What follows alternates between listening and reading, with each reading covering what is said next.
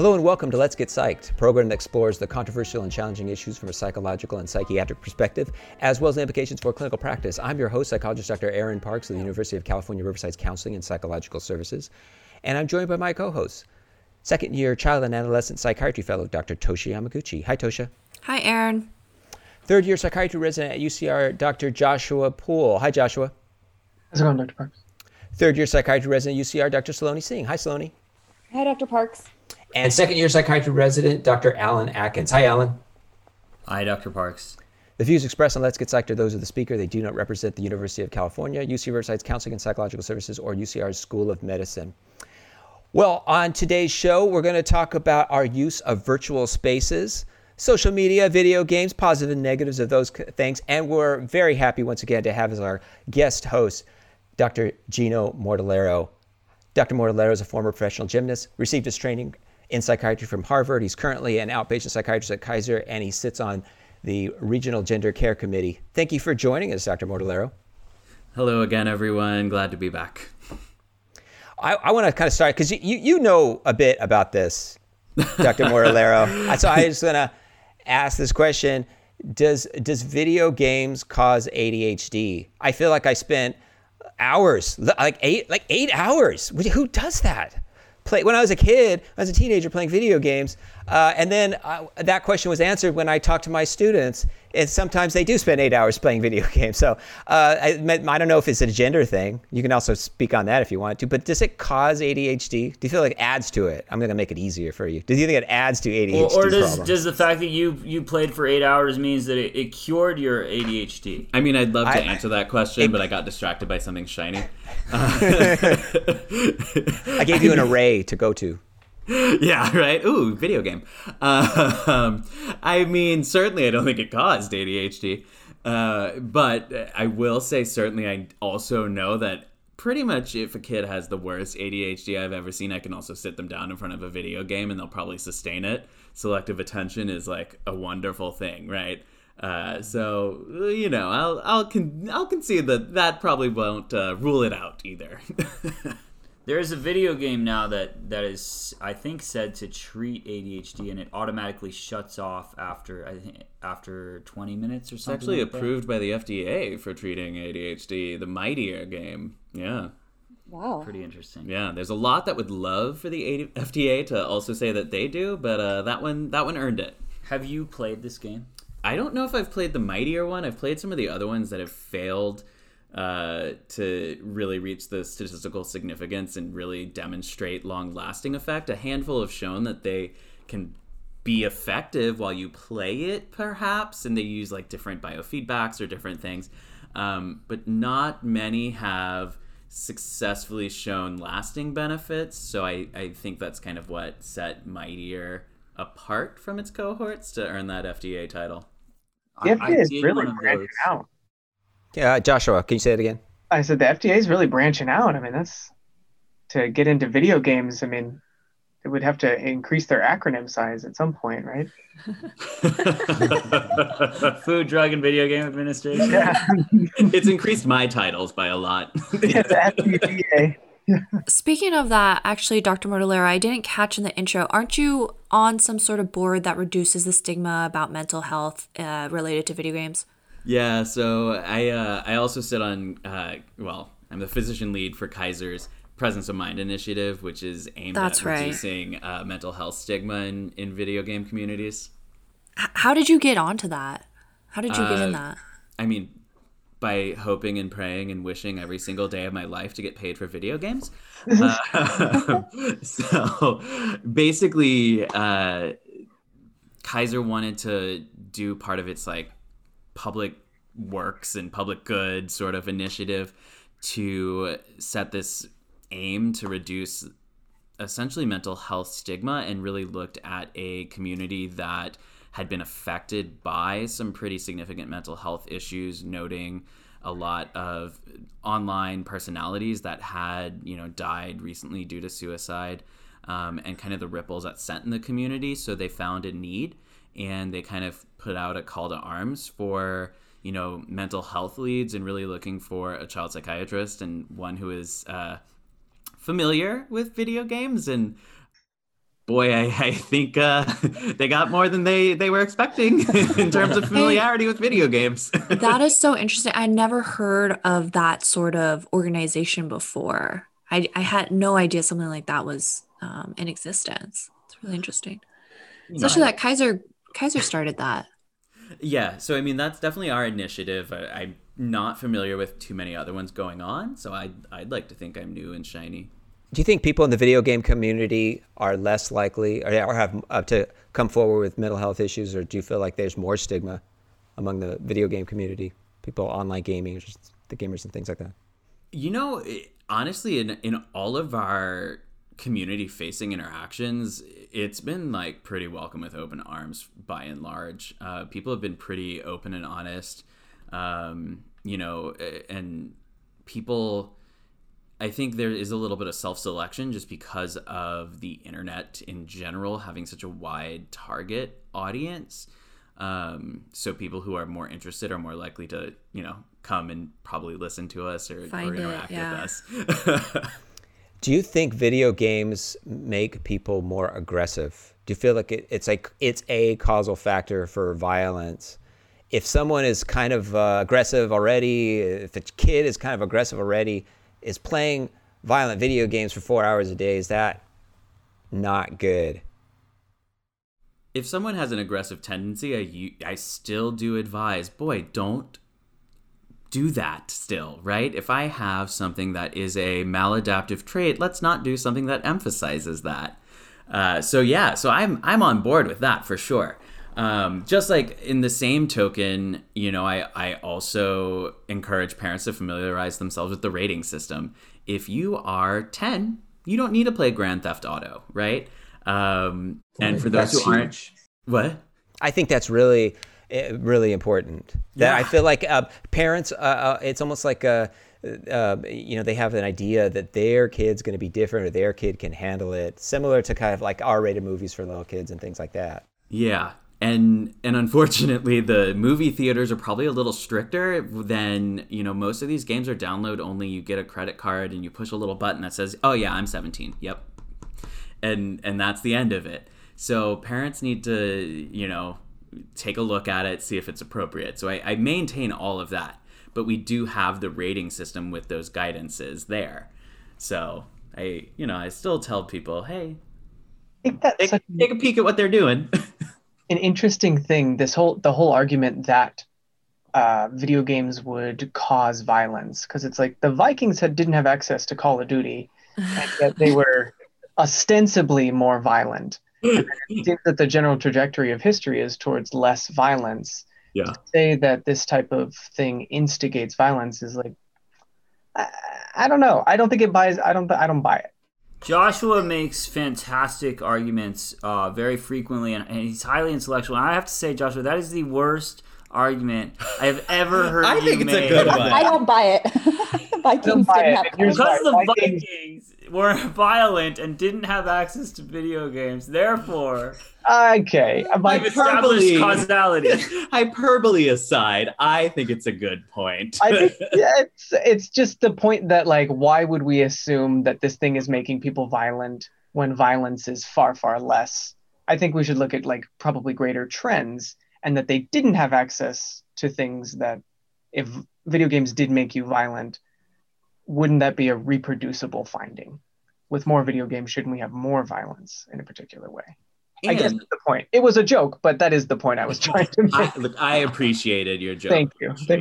And certainly, you know, there was the past research that looked at this exact question, and certainly there's old research that's going to say yes, it does look at that.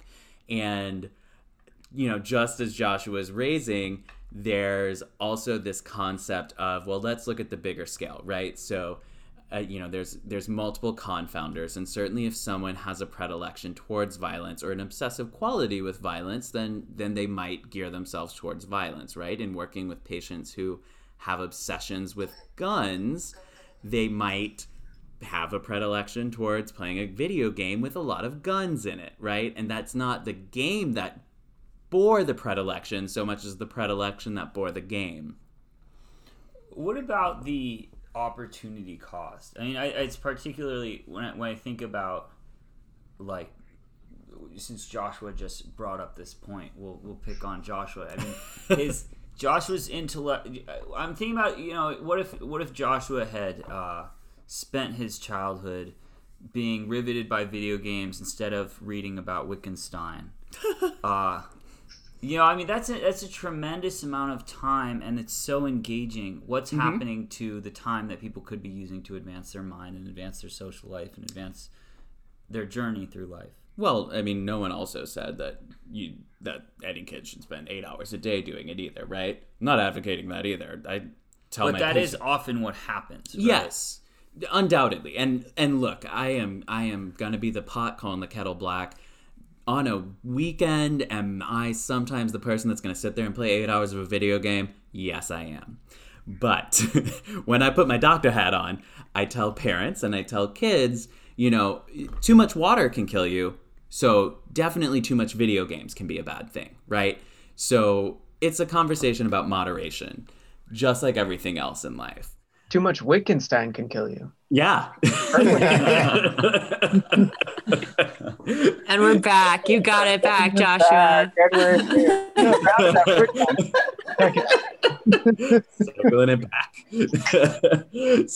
Okay, but I you kind of brought up the attention thing a little bit. Also, is that it is a fact that cartoons and movies it's become more arousing, more fast-paced, more intense.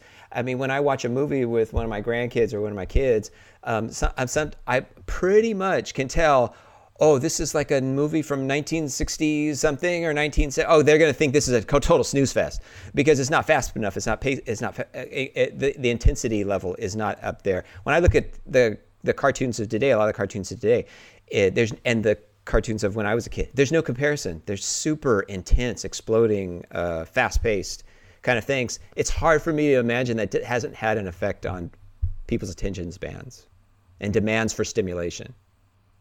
So I am basically begging you to say yes to that, Dr. Mortellaro. I absolutely agree. And I mean, I'm the first person that wants to blame commercialism and all that sort of stuff for everything, pretty much. So we love that. That's not a hard sell for me. But I'm also going to go ahead and blame commercialism and a constant drive for income, admittedly, right?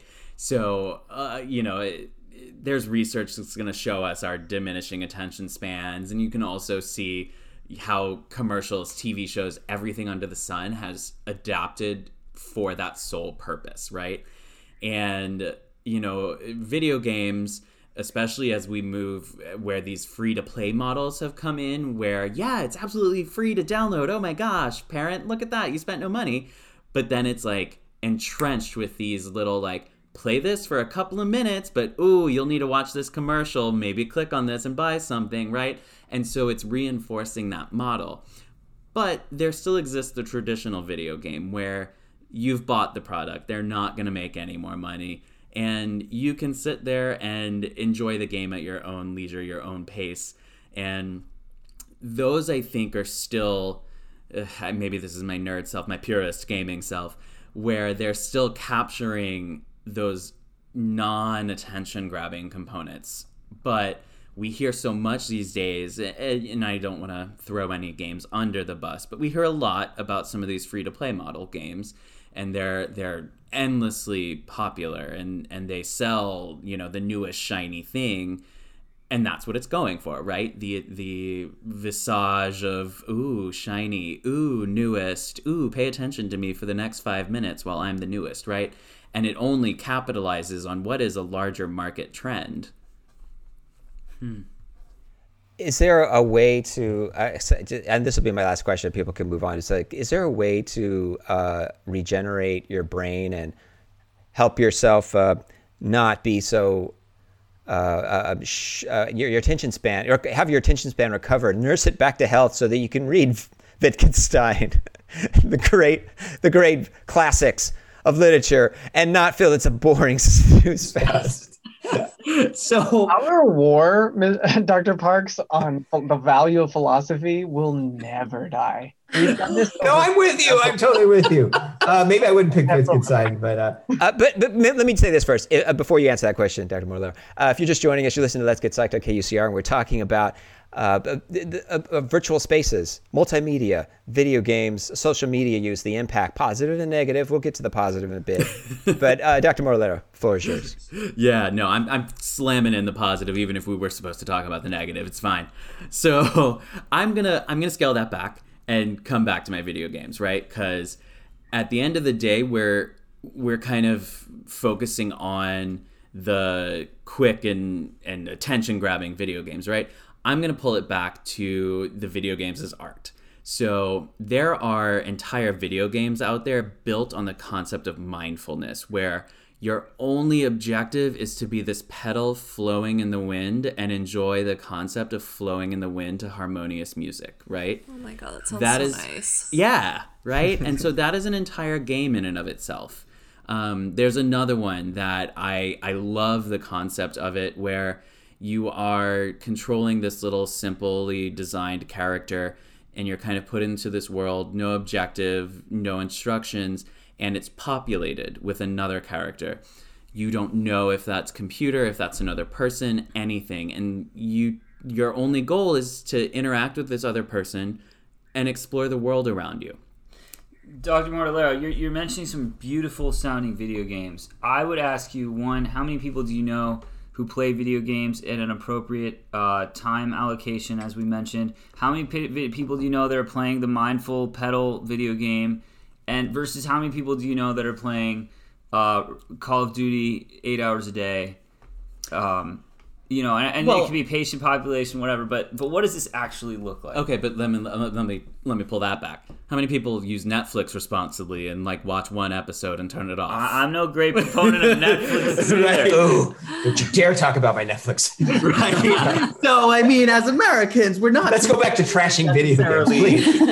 Moderating things, but I will say that when you look at some of the video games that at least come up for awards, these are some of the games that have at least gotten awards and have been successful in their own rights.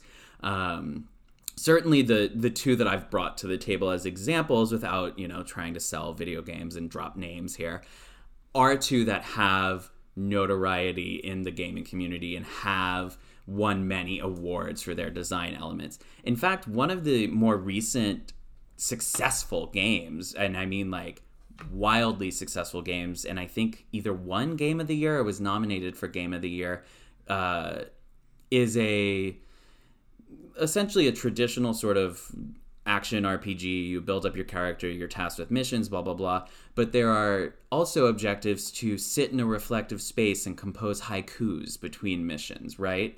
And your task is to meditate on tranquility, right?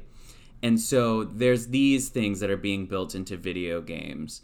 There was a game that was... What country did this video game come out of? The vast majority are from Japan.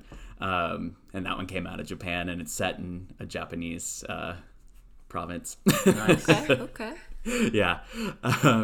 So I mean, there's things like that. There's a game that was also designed using individuals who have experienced psychotic symptoms and trying to capture what their experience is like. And it was game developers who had to take unpaid time from their game studio, not have the support of their game studio, and make this game and say, we will launch it without your support on our own time because we think this is an important project and people need to understand what it's like. And they worked with community members to create that. So I think it's those kinds of things that are really just these transformative experiences that, the video games of even 5 years ago, 10 years ago can't capitalize on or generate or even understand what it would look like from where they were, when I was born and it was two lines with a ball bouncing between them. That sounds more like, Call of Beauty versus Call of Duty. Oh my God. I love it. Kind of there's like that twinning yin-yang aspect to it. Yeah. Yeah, it's like video games brought us to this place and they're going to bring us out of it. Yeah. Well, and there's completely story-based ones too, where you like it's a pick your own adventure book, right? Where like literally you just push a button and it guides your character down which hallway they're going to walk down to engage in the next story dynamic. So there's a million and one kinds of ways right now to engage in this. And yes, does it have a visual flair? So, it might capture people, but it's a incredibly creative realm now that pop culture and what the news portrays kind of misses some of the deeper beauties of it. That brings me to a question, Dr. Mortellaro. I mean, I think you're making some really good points that the type of game and the free-to-play games are different from these games where you've already bought them, and it changes the way that they're marketed and the commercials in them. Similarly, I think that one thing we need to talk about is the social aspect of gaming, social aspect of playing video games and social gaming, and what the positive role it can play in our society. And one thing I was reading was that, a lot, obviously both genders play video games, but a lot of people who play video games tend to be male. And, there's a study showing that after age 30, a lot of men stop making social connections, whereas women go on making social connections. They pretty much have their relationships for their life set at age 30, and women tend to keep building. This article that I was reading was talking about the pro-social advantage of social gaming, or gaming with your friends or gaming with strangers and meeting new people, or fortifying your existing friendships with your friends who could be living in a different country, you could be living across the street. But it's an amazing way to interact with people in a different realm, and it can be very positive because you can meet people that you never might have met. Yeah, absolutely. And one of the things, and this is maybe a callback to my previous time that I met with y'all, but the online gaming community has always been an early safe space for members of the LGBT community.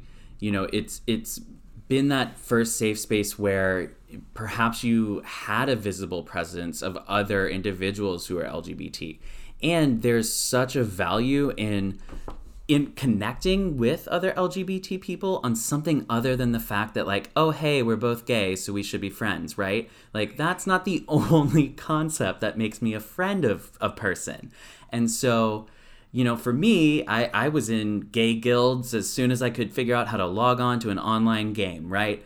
And they're not shy. They have these big, lovely little rainbow logos, and they're a pithy little guild name, right? And I joined them probably before I was out to anyone in real life. And it was kind of my first time as existing as, maybe an avatar version of me, but being able to talk as just like an out gay man without having to, butch it up or straight it up or anything like that, right? And similarly, people who have various gender expressions, that is a safe place. If they can't gender express in their own home for fear of rejection from parents, if they can't at school, that online presence, they can create a gender affirmed avatar. They can identify and share in an already likely identified safe space in these online communities. And so this can be the first place that someone has that welcoming atmosphere and that safe place to connect on something other than just an LGBT identity. So it's an incredibly meaningful tool to a large member or a large portion of our LGBT like players. And so it's always had that sort of pro-social like meaning for me, for sure. What happens to those relationships? Do people take them off the air and either meet by FaceTime or Zoom, or if they're in the same place, do they meet in person, or does it kind of stay on the game? So that has a lot of variations. Some people get married like on the game and then transition that to real life, honestly. Wow. There are people who have met on these games and then move countries to marry the people they've met on the games, move states, some are local. And then not everyone meets up. I mean, obviously not every relationship works, and sometimes people don't want it to bleed outside of that, and there's a multitude of reasons for that. But But sometimes, you know, you can definitely see people who are married in real life and they met on the game, or vice versa. Me and my husband will play, you know, our nerd multiplayer online games, and, you know, we're married in the game, and we have this little mount that's two little pieces of a heart that you ride together and all that nerd stuff. Yeah, it's totally ridiculous. But you know, so it works the opposite way as well. And some of the people that we played with that he knew from real life met their spouse from the game as well. Wow. Yeah, so it's definitely kind of fascinating. Wow, that is heartwarming. I will say you've changed my mind a bit about games. That was a pretty powerful point. Yeah, I even use online gaming to stay connected with my mom right now. We have a game that we download that's basically like charades, and we use it on our console, and she can use her phone to play with us because she's in Louisiana and my sister's in Texas, and then we're in California. That's So we cool. can play like charades, and all they need is their smartphone, right? And so it helps us all stay connected despite being all over the U.S. I'm going to change the topic, but please, people can ask any question they might have. But is there a benefit? Do you feel like there's a benefit to debate in social media, just free for all debate? People of all different, because I agree there is a real value with connecting with folks with a similar, sexual orientation, interests, backgrounds, things like that. You really can connect in a way that you couldn't before. But is there a benefit to dealing with people that are saying intensely negative, anonymous things, and having this kind of online debate and comments? You see a bunch of comments like after YouTube videos or Facebook and things like that. Do you feel like that is helping our society in a way?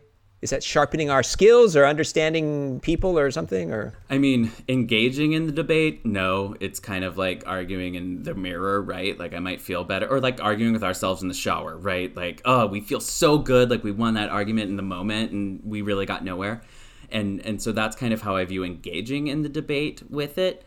Admittedly, for moderated channels, right, where there's sort of this regulating figure that's avoiding like letting unmitigated rage or inappropriate things happen or be sort of thrown out there without good reason or contributing to the discussion, I think that's actually much better, because then I think for any kid who might be watching, adolescent, young adult, it's setting great examples of consequences of our actions, because we do have freedom of speech. We can say whatever we want, but we are still bound to being responsible for what comes out of our mouth. And so just like if I type something nasty, you know, then I might have to say like, okay, well, I can't join this conversation anymore, right? Because I didn't really contribute and I was unnecessarily rude. And that's what would happen in real life if I went up to someone in their house and said, oh man, your design choices are horrible. I hate you. You know, I might not be welcome back. yeah, learn like this social like mores and what's appropriate and inappropriate, and it's like an opportunity, basically. Exactly. I'm a big fan of like modeling of behaviors, but I guess that's why I'm a child psychiatrist. Thank goodness. Yeah. Do you feel like there's a generational difference between this thing? Do you notice that? And what is your tips when you notice this generational difference between parents and kids? The answer is yes, there's a generational difference. I mean, there is. But what's beautiful is that we're getting a lot of adults who are now playing with their kids and things like that. And I really encourage it, honestly. There's no reason that parents can't try to learn like something about the game the kid's into, play a game with them, maybe go to Minecon, right? Like it's a conference, you're dressing up, you're going to do a social event together and show that your shared interest as a parent, that you are learning something about your kid.